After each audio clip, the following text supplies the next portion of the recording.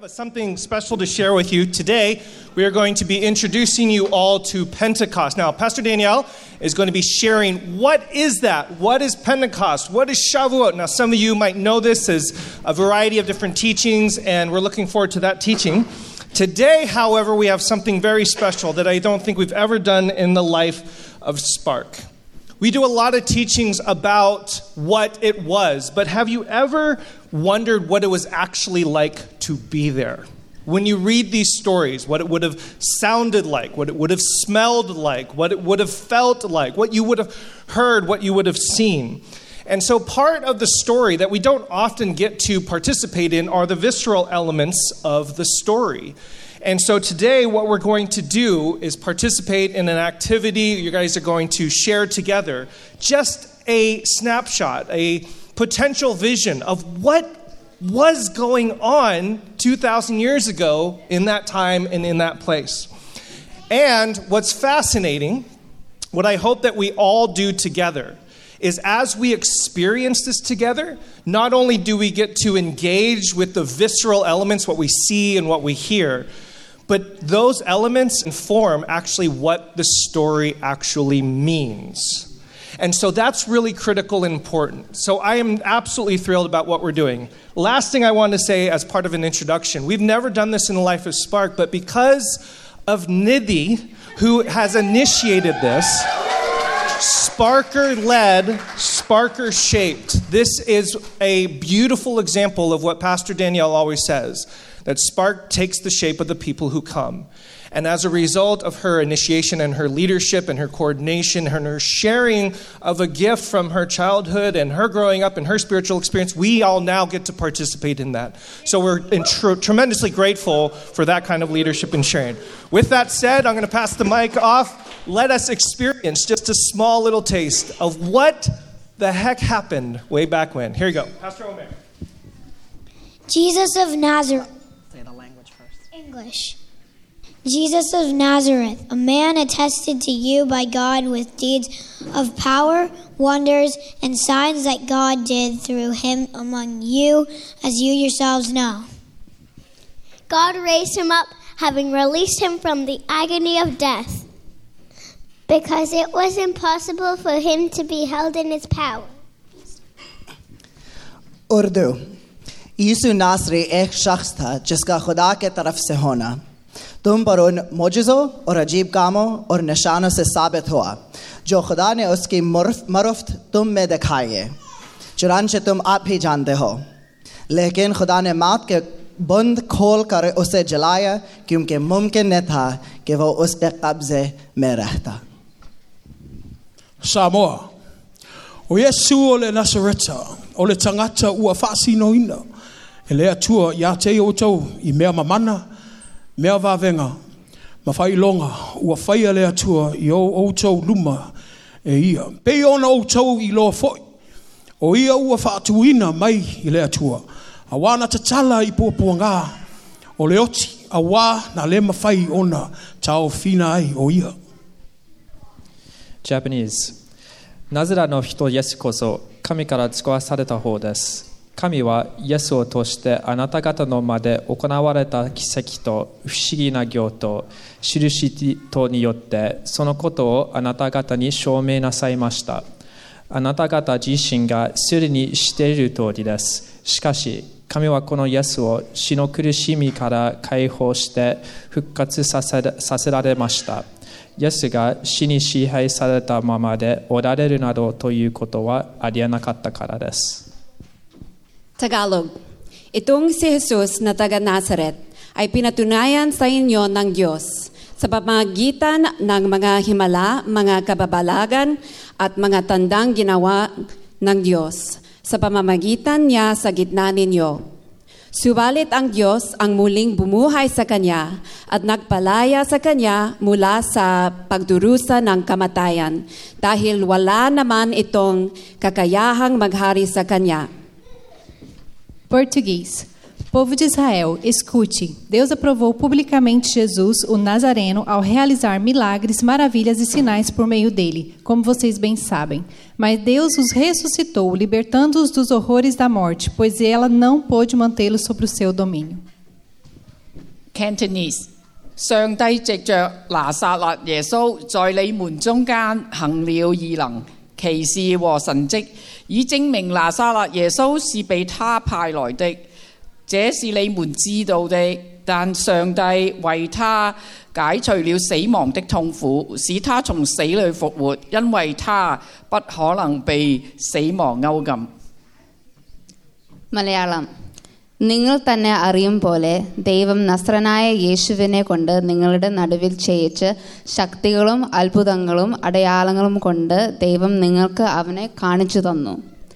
ദൈവമോ മരണഭാഷങ്ങളെ അഴിച്ചിട്ട് അവനെ ഉയർത്തി എഴുന്നേൽപ്പിച്ചു. മരണം അവനെ പിടിച്ചു വെക്കുന്നത് അസാധ്യമായിരുന്നു. German. Wie ihr alle wisst, hat Jesus aus Nazareth in Gottes Auftrag mitten unter euch mächtig Taten, Zeichen und Wunder gewirkt. Gott selbst hat durch diesen Mann gehandelt und ihn so euch gegenüber als seinen Gestanden bestätigt. Diesen Jesus hat Gott auferweckt und damit die Macht des Todes gebrochen. Wie hätte auch der Tod über ihn Gewalt behalten können? Bahasa Malaysia. Yesus orang Nazaret itu sudah diberikan tugas oleh Allah. Hal ini dinyatakan kepada saudara semua dengan mukjizat dan keajaiban yang dilakukan oleh Allah melalui dia. Saudara-saudara mengetahui hal itu kerana semua peristiwa itu berlaku di kalangan saudara. Tetapi Allah sudah membangkitkan dia daripada kematian. Allah membebaskan dia daripada derita kematian kerana tidak mungkin dia dikuasai terus oleh kematian. Tamil. நீங்கள் அறிந்திருக்கிறபடி நாசரனாகிய இயேசுங்கூட தேவன் உங்களுக்குள்ள பலது செய்கைகளையும் அற்புதங்களும் அடையாளங்களும் நடப்பத்தி அவரை உங்களுக்கு வெளிப்படுத்தினார். தேவன் அவருடைய மரண உப்பதைகளின் அக்கட்டை அவிழ்த்து அவரை எமுப்பினார். அவர் மரணத்திலால் கட்டப்பட்டு கூடியிருந்தோ. Spanish. Jesús de Nazaret fue un hombre acreditado por Dios ante ustedes con milagros, señales y prodigios, los cuales realizó Dios entre ustedes por medio de él, como bien lo saben. Sin embargo, Dios lo resucitó, librándolo de las angustias de la muerte, porque era imposible que la muerte lo mantuviera bajo su dominio.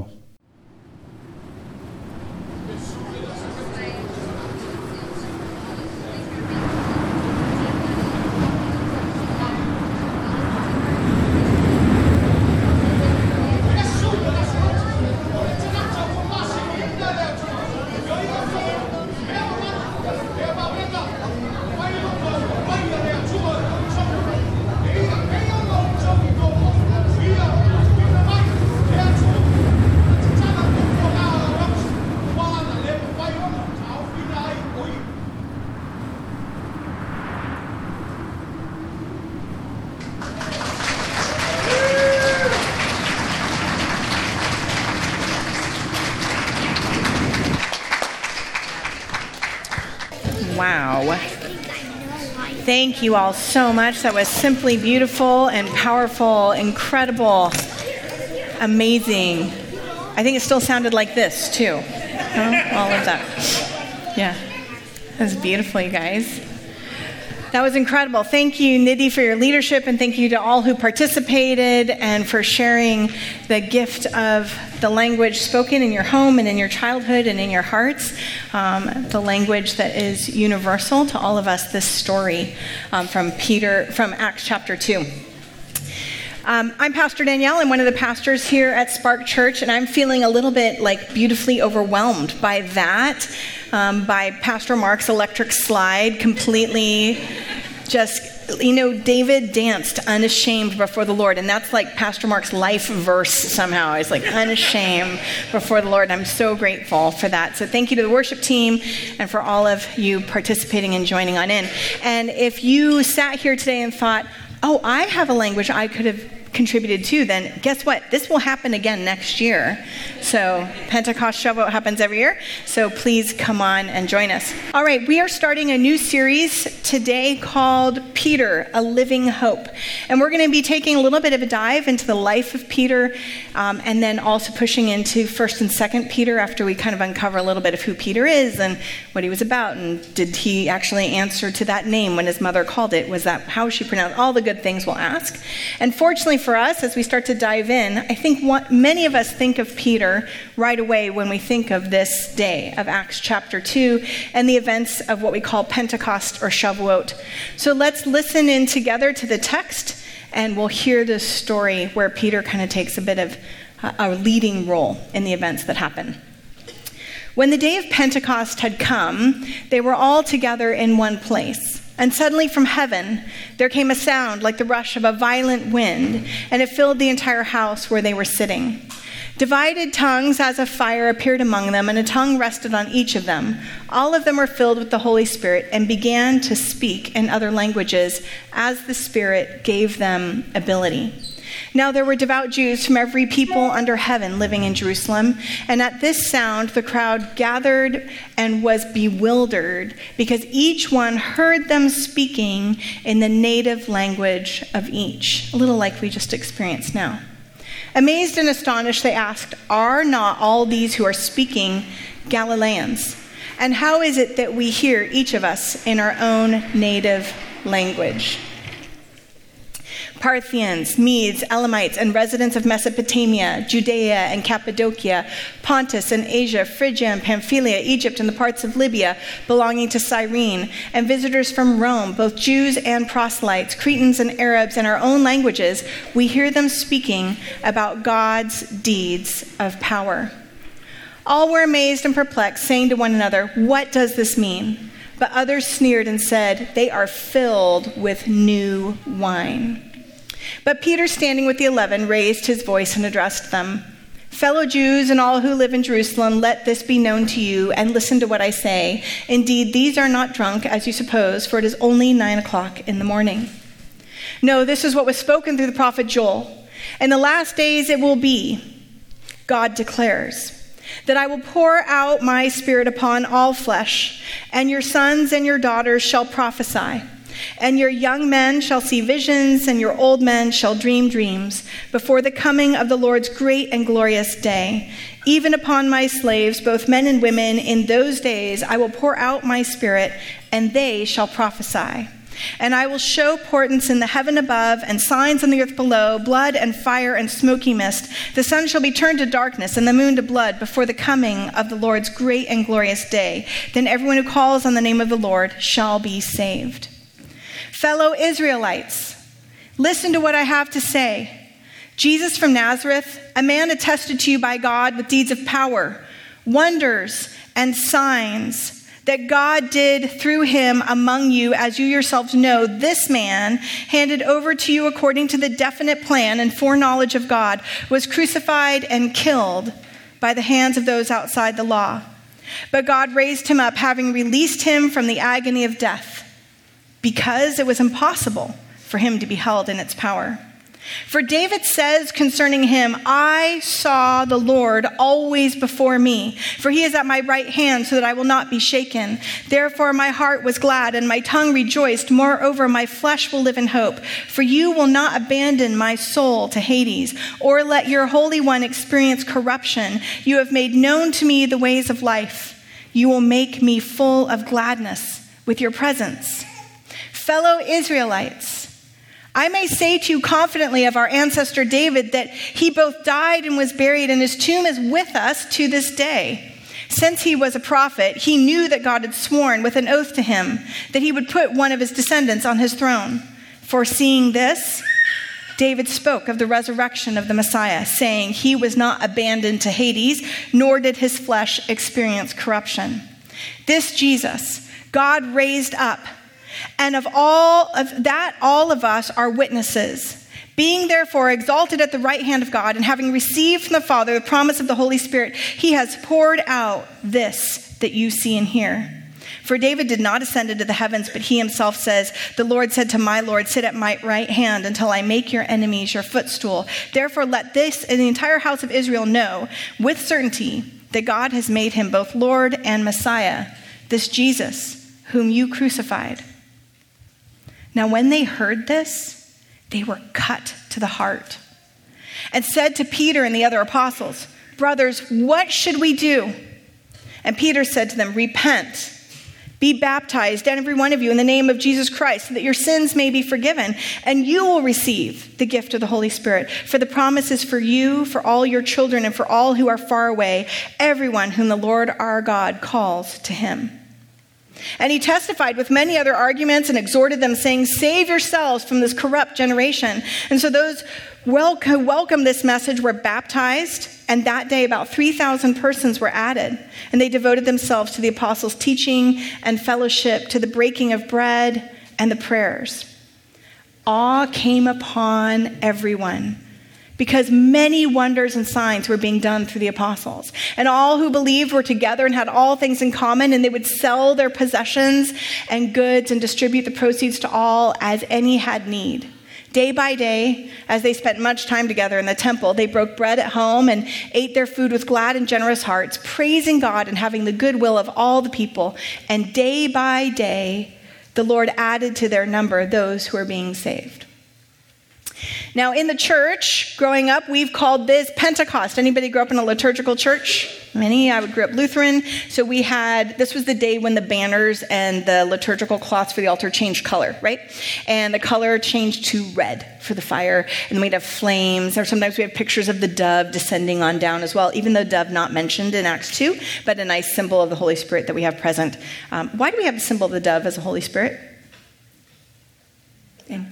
Baptism of Jesus, yes. And one other place there's a dove. Not one other, but one other big place. It's at the beginning. Noah's Ark, yeah, good. Good job. Well done, everybody. Okay, that was just test one. You aced it with flying colors. So a lot of us, when we talk about this as the beginning or the gift of the Holy Spirit. We're like, well, I even actually went one time and heard somebody speak, and they were talking. I was upset, by the way, so I got upset.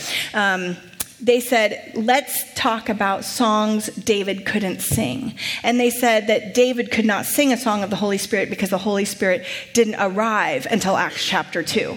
And I immediately, in my good Trinitarian heart, freaked out. Because when we speak of the events of Pentecost as the coming of the Holy Spirit only, like it's like Jesus, like all of a sudden the Holy Spirit decided to show up, we run into the danger of thinking that the Holy Spirit came into existence at this time and didn't show up before. And that's not so, right? Because if you are a Christian, then you believe that God is eternally Father, Son, and Holy Spirit and pre-existent before all time. Okay, just sliding a little good Trinitarian Christology in there for you in case anyone's confused. The Holy Spirit was not born in Acts chapter 2.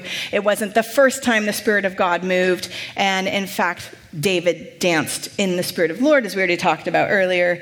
And yes, okay, so this is not the first time that the Holy Spirit showed up. It is also not the church's birthday. So a lot of people are like, and this is the birthday of the church. And so we'll talk about that a lot. This is the time when all of a sudden a church was created. But the word church does not apply here to this context, and we're going to see why. So it's not the church's birthday. So if I just upset all of you and how you've framed Pentecost for the rest of your life, I'm very sorry. But I just want to let you know it's not the Holy Spirit's birthday, nor is it the church's birthday, but it is something deeply important. So we talk about this event. It's called Pentecost, and in your Hebrew Bible, it's called Shavuot.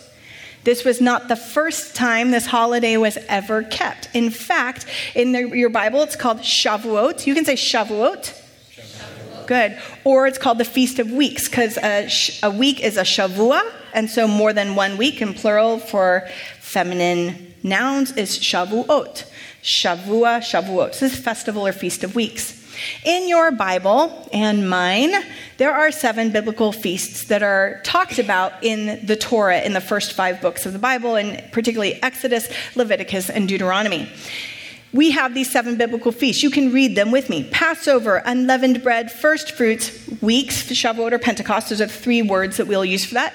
The Feast of Trumpets, Atonement, and Tabernacles. Now, as this 7 holiday cycle sort of moves around for the religious festival calendar of the ancient Israelites, and still today, we would see that these 3 highlighted festivals are ones that you are required to go to Jerusalem for. Obligated. So the others you can celebrate at home. No problem. You can stay home for trumpets. Even Day of Atonement, which I know is surprising to all of us, you can stay home for that. But you have to show up for tabernacles. You have to show up in Jerusalem, in the place where God puts God's name, for Shavuot, Pentecost weeks. That's like, let's just call it Shavuot today for us. And you have to show up in Jerusalem for Passover. You are obligated. Okay, so there's 7 festivals, but 3 are pilgrimage festivals. And in Leviticus, it'll say that from the day after the Sabbath, the day you brought the sheaf of the wave offering, count off 7 full weeks, and count off 50 days to the day after the 7th Sabbath, and then present an offering of new grain to the Lord. This is what we call Shavuot, the 7 full weeks, and this is where we get the word Pentecost. 50 Pentecost for the 49 days plus 1 or 50 days, okay? It's a pilgrimage festival. It's so important that later on in the book of Acts, in Acts chapter 20, verse 16, Paul, the apostle, who is far away in Turkey, in Ephesus, Asia Minor, he's going to sail past Ephesus to avoid spending time in the province of Asia because he is in a hurry to reach Jerusalem. Why? Because he needs to get there by Pentecost. He's trying his darndest to obey God's commands and show up for this festival. Now, these festivals are also harvest festivals. They're not just holidays that God sort of like grabs out of thin air and goes, I don't know, on a Tuesday, let's do this. Instead, it's kind of brilliant. As the Israelites are going to enter into the land of Canaan, God knows that there are a whole bunch of harvests that happen in the land, that they are cyclical, and that there are Canaanite gods that take credit for all these different harvests. And so God is going to say, you know what, let's make sure that when that harvest comes around, you know who really did this for you. So those 3 pilgrimage festivals are also primarily the 3 harvest festivals. Passover is the barley festival, where you would start to reap your barley and bring it on in. And then when we get to Shavuot, Pentecost, Feast of Weeks, wheat is that festival. And it's also the beginning of the summer fruit. It's not yet the full harvest. It's the beginning of it. And Tabernacles is the end of your summer fruit harvest, okay? When you're going to be gathering in more of the pomegranates and the figs and the grapes and things like that. Now, in the ancient Israelite mindset, these 3 pilgrimage festivals, these 3 pilgrimage harvest festivals, were also about identity. And God in the Torah connects them to being set free from Egypt, that's Passover, to receiving the covenant. Wait, hang for it, I'll show it to you. And Tabernacles is about, hey, go and have a very nice fort situation, because you for 40 years were protected by me in the desert. I dwelt among you. You dwelt in temporary booths, dwelling places, nice tents, not as nice as mine. Thank you very much. And so we're going to act that out every fall so that you remember as you peek through the roof of your sukkah, of your tabernacle, your temporary dwelling place, and you see the lights of the stars shining through, you remember that I'm your covering. Okay. All of this is true in Jesus' day. Jesus thought this about all of these festivals. This was his calendar. He didn't do Christmas, Easter, okay? That was not yet, that's actually, no. Okay, so these are the stories. Now, during this time, we're not exactly quite sure exactly when, but it also became customary to read the scroll of Ruth at Shavuot. Why? Because the scroll of Ruth is very nice. It's a short book. It goes from beginning to end. It's a nice story, and it deals with famine, and it deals with having to exile yourself from the land and return. And all of a sudden, and it goes from barley harvest to wheat harvest in just the short chapters of this book. And it talks about reaping, gleaning, threshing, and winnowing. And also, Ruth is from Moab. She's not an Israelite, but she ends up becoming the great-grandmother of King David. And guess what? There's a legend that King David was born and died on the festival of Shavuot. So people started reading the scroll of Ruth. It actually, in the order of the Hebrew Bible, comes towards the very end of the Hebrew Bible as it's booked today, because those scrolls towards the end were all the ones that we would read at our various festivals. Now, this year, right now, modern, this year, Pentecost for us, Shavuot for us, for the church, is today. In the Hebrew calendar, in the Hebrew Jewish calendar, it was Friday. So it started Thursday night. And the tradition still to this day is to stay up all night studying. From sundown to sundown, to just stay up and study the whole night. Why? Why has that become the tradition? Let's talk about it. In the book of Jubilees, which is still in the Ethiopian Christian canon, it is in the Ethiopian Jewish canon, and it is not in our canon. In the book of Jubilees, which was also found amongst the Dead Sea Scrolls, written about 100 BCE, they say this: "It is this reason that it is ordained and written on the heavenly tablets that we should celebrate the Feast of Weeks in this month once a year, to renew the covenant every year." You see, the ancient Israelites were really good at math. Just trust me. Everything had a numerical value. Every letter had a numerical value. And they would think about numbers as also symbols. And you can do that too. Like when we say the earth was created in 7 days, maybe there's not a lot of us that actually think it was 7 24-hour periods, but we can say, oh, the number 7 is a symbol of completeness, of perfection, of wholeness. So God is saying God took care of everything in that time, right? It's a symbol and a picture. But when the ancient Israelites were set free from Egypt, and they had that Passover happen, and the angel of death passed over them, and then they were ushered out of Egypt through the Red Sea and everything else, for about 40 days it took them to get to the base of what mountain? Mount Sinai. And do you guys know what happened at Mount Sinai? God gave the Israelites the 10 Commandments, his covenant. So here we have in the Talmud, it says Pentecost is the anniversary of the delivery of the commandments from Mount Sinai. After numbering 7 weeks during the ripening for the time of rain, the Israelites were to hold holy convocation to praise the one. The first day the Israelites were redeemed from slavery and superstition. The 50th day a law was given to them for their guide through life, and therefore they are commanded to number these days and remember them. They are to count the days between the Passover and the exile, the being set free from Egypt, to the days until they arrive at Mount Sinai when they are given the gift of the Torah. Christian theologian, author, scholar Luke Timothy Johnson says this: "A symbolic world is made up of the social structures in which people live, and the symbols attached to and supporting those structures. The better one's grasp of this symbolic world, the more intelligent will one's reading be of the New Testament. And the writers of the New Testament are doing exactly what others were doing in the first century world, seeking to interpret their religious experiences with the available symbols." So here's my question. If that's true, and if the writers of the New Testament are going, oh, there's all these symbols that are powerful and mean something in our midst, tell me about what's happening at Pentecost. As we read that whole section and listened to Peter's long speech in Acts chapter 2, what are they experiencing, and what symbols might they start to attach their experience in that moment to things that meant something to them through the pull of the grand narrative of ancient Israel? So one might be this: Tower of Babel. Anybody know the story of the Tower of Babel? What happens? It's in Genesis. It's weird. Yes?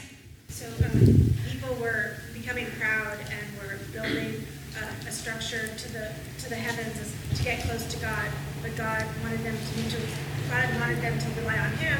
So he scrambled their speech, and everybody spoke in a different way. Great, perfect. Thank you so much. What was your name? Julie. Blessed are you, Julie. Thank you, excellent. I don't know if you all heard Julie. I'm going to repeat it. That was fantastic. Okay, so people are trying to become like God.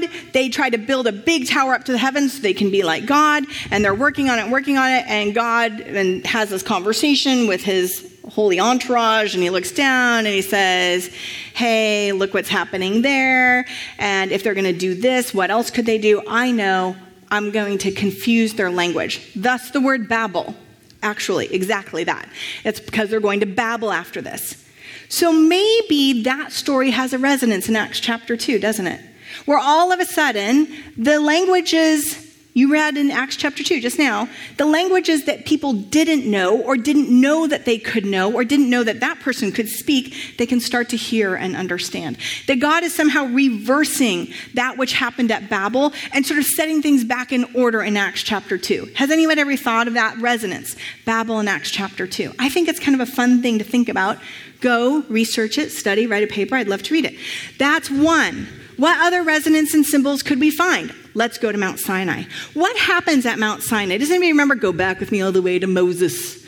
Moses standing there, Charlton Heston-like, 1 through 5 on one tablet, 6 through 10 on there, because God can't write small.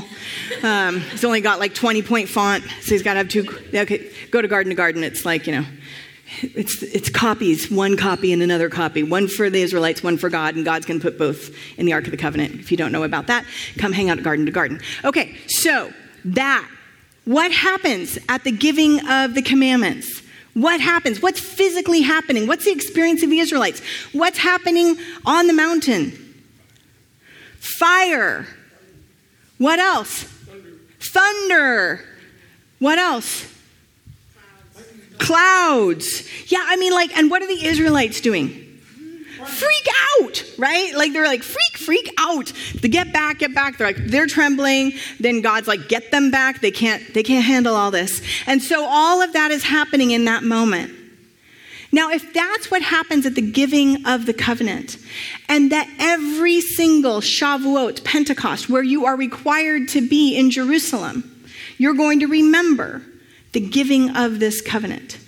And you're going to recite the covenant again and hear it again and remind everybody, this is what we're doing, everybody. These are our identity festivals here. Who are we? What are we following? What are we supposed to do? If you go now to Acts chapter 2, what starts to happen in the house that they're in? Wind rushes through. Fire shows up. And everyone starts to speak in tongues. And tongues of fire come, and then people start to speak in different languages. And the word in Hebrew for thunder is kolot, and that can be also the word for voice and voicing out to languages. Luke knew those symbols. He knew what he could attach to the explanation of Acts chapter 2. He could connect that immediately back to Exodus. He uses those external symbols to describe the witness's internal transformation. He's like, what happened? God showed up again. Just like God did the 1,000+ years before, depending on 2,000 years before, date Exodus all the ways you want, right? And the mighty wind and the tongues of fire signaled the presence of God. By the way, not just because of Exodus chapter 19 and Exodus 24, but also 1 Kings 18 and 19. And we could go to all the other places where fire and wind show up to indicate the presence of God. Those symbols and those pictures are popping into the eyes and the hearts and the minds of everyone who's there. So let's figure out, where are they? So let's read the verse. When the day of Pentecost had come, they were all together in one place, and suddenly from heaven there came a sound like the rush of a violent wind, and it filled the entire house where they were sitting. Where are they? Well, my whole life, I was taught that they were in the upper room. Anybody else? Yeah, upper room, right? That's where they are, because that's where they are in the verses just before. So, we know that people don't move. They have to stay in exactly the same place, because right? Okay, so we actually, listen, I've gone there, I've taken the tour, I can show you exactly where they think the upper room might be. It's very cool, by the way. It's like a 300 to 400 after Jesus building that then later on gets turned into a mosque. And so, maybe did it look something like that? And they're all there. So if it's the upper room that people are suggesting is the upper room, let's take a look at this for a minute. I'm just going to orient you to our map, our little aerial view, and our map over here to the right. We have the Temple Mount. We have the access, the pilgrimage entrance up to the Temple Mount and the southern stairs. And then all the way over towards the western hill, we have the upper room, which also has become much later on maybe a tradition about David's tomb. We kind of think probably David is buried closer towards where the southern steps are. And that's what's called Mount Zion today. By the way, in Jesus' day, it was not called Mount Zion. The Crusaders terrible at many things, also geography. And so when they got there, they were like, that can't be Mount Zion, where the Temple Mount is. We're going to move Mount Zion. So Mount Zion, listen, all the Psalms are true. Mount Zion shall not be moved. But the name did move to the western hill. Okay, so somewhere there is where maybe we would put like an Essene quarter or a place where maybe the disciples were hanging out that night before Jesus was killed, right? Their Last Supper, upper room. And apparently they just stayed there for a very long time. Is that true? No, it's not. We can show you all the verses in your Bible. Some went up to Galilee, some were, all the things. But it says they're in a house. So that's a weird, like, right, they're in a house. This is the house. Luke chapter 24, verses 50 through 53. When he had led them out, this is after Jesus, just before his ascension. When he had led them out to the vicinity of Bethany, he lifted up his hands and blessed them. And while he was blessing them, he left them and was taken up into heaven. And they worshipped him with joy, worshipped him and returned to Jerusalem with great joy. And they stayed continually at the temple, praising God. The word house is used very often to refer to the house of God. The Bible frequently uses the designation the house for the temple. Ezekiel chapter 40, verse 5, chapter 42, verse 15, 43:10, 2 Chronicles 3, verse 4, all those things. King James Version translates the Hebrew as house or the house of the Lord rather than temple. Temple is a Greek word. It is not the word that was primarily used. Let us go up to the house of the Lord. That is often used to refer to God's house, capital H, house in Jerusalem. So, are they down over here on that southwestern hill in that upper room, so far away from the temple? On the day that they're required to be at the temple because it's Shavuot. It's one of the 3 times you're supposed to be there. You're going to go all the way, stay in Jerusalem where you're not from, all the way and stay there for that. And Jesus says, stay here until I tell you to go. So they're going to stay there. And Luke tells you they're daily at the temple courts praying. What's the time of the morning sacrifice when you would be required to go? Anyone want to guess? 9 a.m. They say, hey, you guys are drunk. Peter's like, it's only 9 a.m. Where are they? They're at the house. They are here, if you're looking from Mount of Olives. They're entering on up in there. This would be the pilgrimage entrance, the southern steps, entering on up into the house. And doesn't that explain then why a whole bunch of other people are there too? Because I used to hear actually people go, oh, because I'm like, but how did the 3,000 were added to their number? Like, that's a tiny room. How'd they get all those people there? Well, they just heard the wind, and it was really cool, and they were like, what is that? And then they got close, and then God, magically moved the walls, and then the people got it. No, this is the house. This is God's house.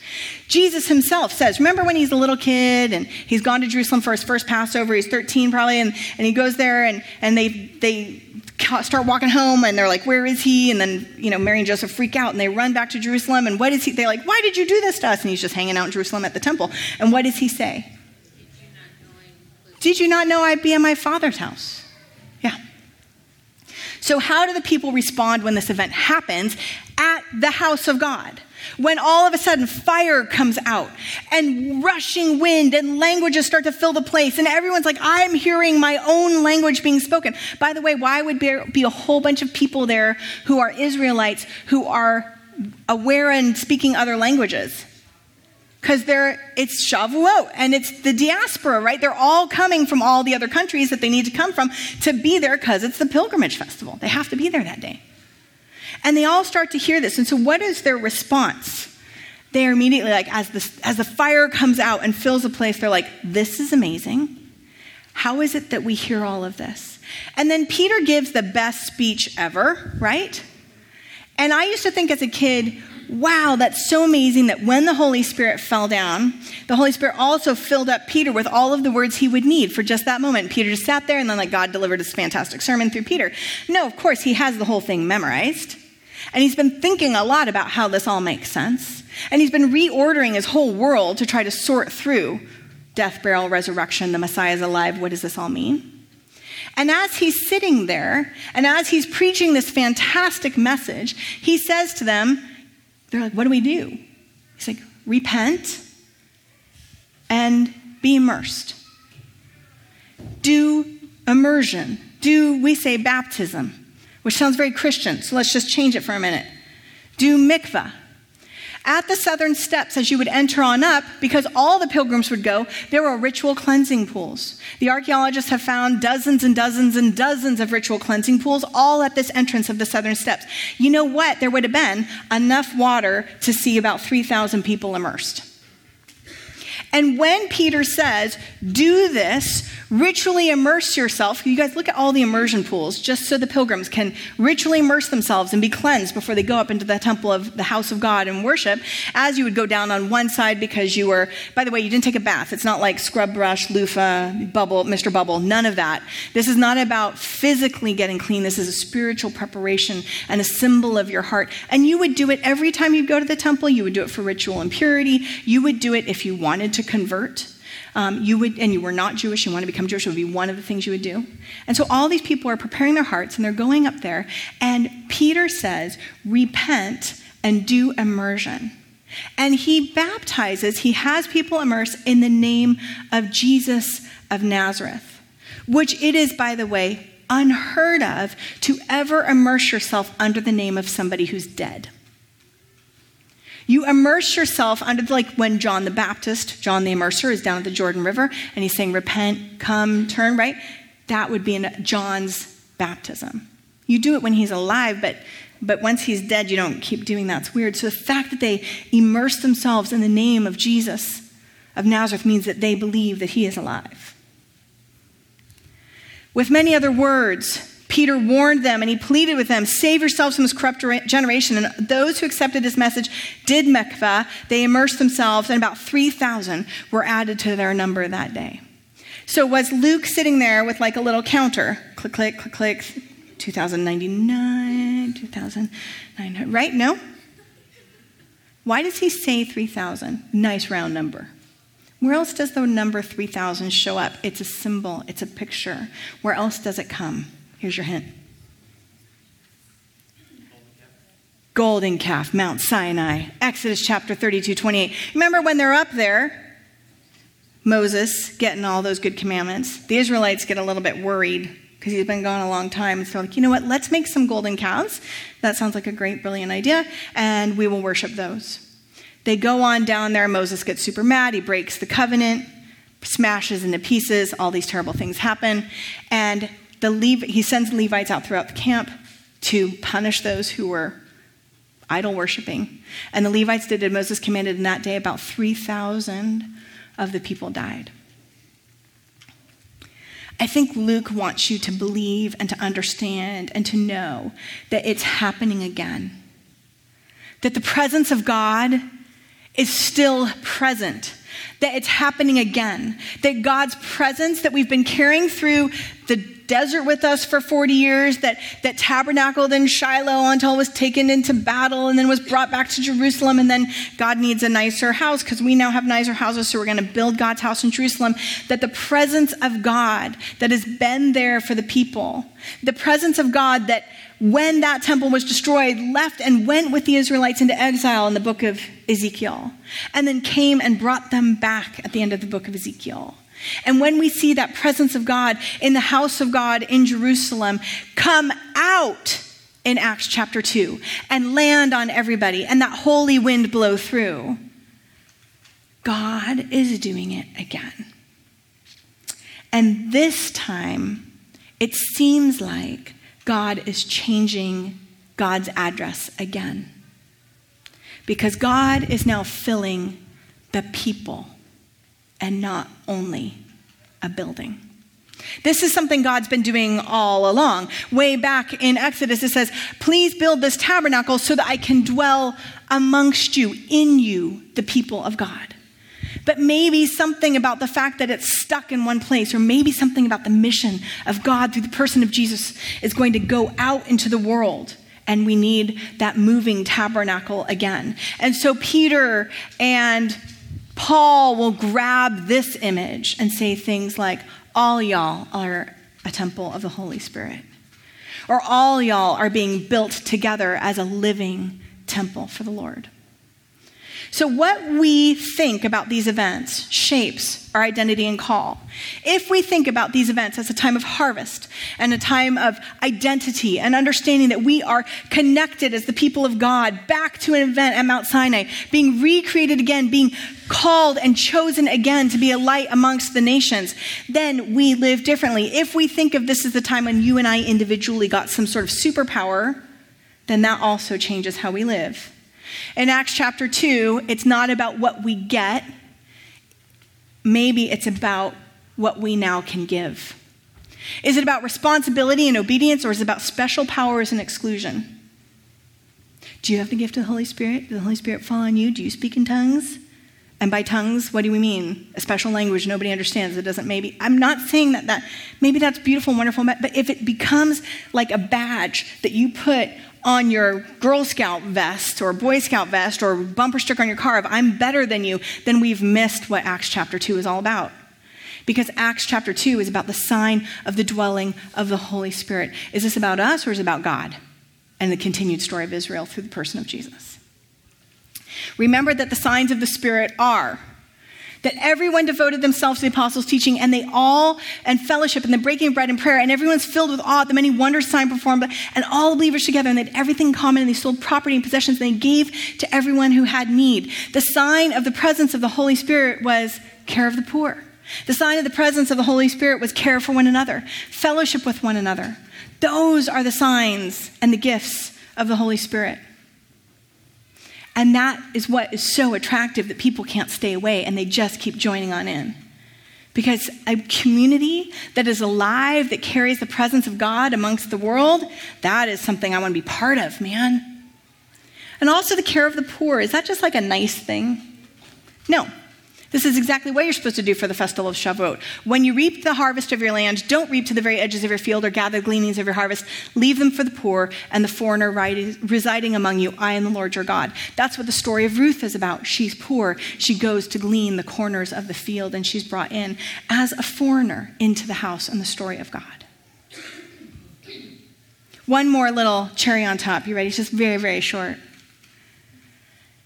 First century Josephus, this historian, he recounts that in Shavuot of 4 BCE, so Jesus is alive, but Herod has just died. Jesus is little.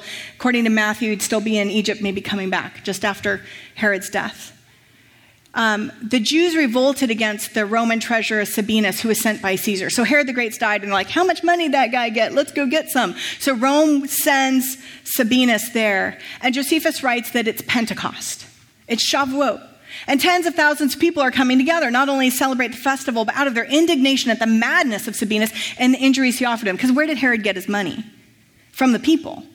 Like, you can't just come and take the money out of God's house. We've given that. So, the Judeans, along with Galileans, Idumeans, and people across the Jordan, Josephus says, joined forces against Sabinus, and they took hold of the palace in the western hill, the one Herod built for his brother, Fausel. And the temple, they take hold of that too. And the hippodrome. In response, Romans get mad. They set fire to the buildings, and a great many of the rebels are burned to death. So this is not the only Shavuot when fire has come. But this one, people died in. And the Judeans were so upset at all that Rome was doing that some threw themselves onto the sword or threw themselves into the fire just out of despair.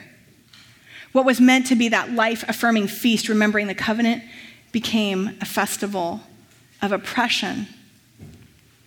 But in Acts chapter 2, this first Shavuot and Pentecost after Jesus' resurrection and ascension, God replenishes Israel. And instead of destructive fires of the empire, Jerusalem is infused with the fire of the Holy Spirit, even as Rome looks on. There's something super cool about this fire that has just filled this community. Rome can't put it out. Rome didn't start the fire. They can't put the fire out. And the empire can't do anything about it. And this fire brings life, not death. And that memory has to be in the minds of all the people who are there too. They would have known that story quite well. All of Acts chapter 2 is a fulfillment of what Joel said, the prophet Joel. Afterward, I will pour out my Spirit on all people. Sons and daughters will prophesy. Your old men will dream dreams, and your young men will see visions. And my question for you today is not, did it happen again, but will it happen again? Are we so excited about the move and the power of God in our midst? Are we so confident of the life, the living, breathing Christ amongst us? Are we so excited about what we might all do collectively as the church, capital C of God, that we would come together and say, Holy Spirit, dwell here, make your home here, breathe through us here with rushing wind and with fire, and may your presence be evident by our love and our care for one another and for the poor. Jesus is here. The Spirit of God is here. The Father is still at work. It's happening again. It will happen again and again and again because God is alive, and the only question is whether or not we want to be part of it.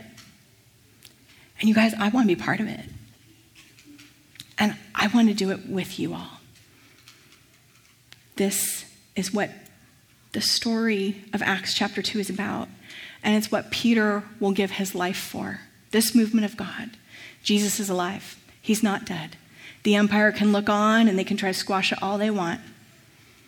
But the prophecies of Joel are coming to pass. Jesus is alive. The Spirit blows through us.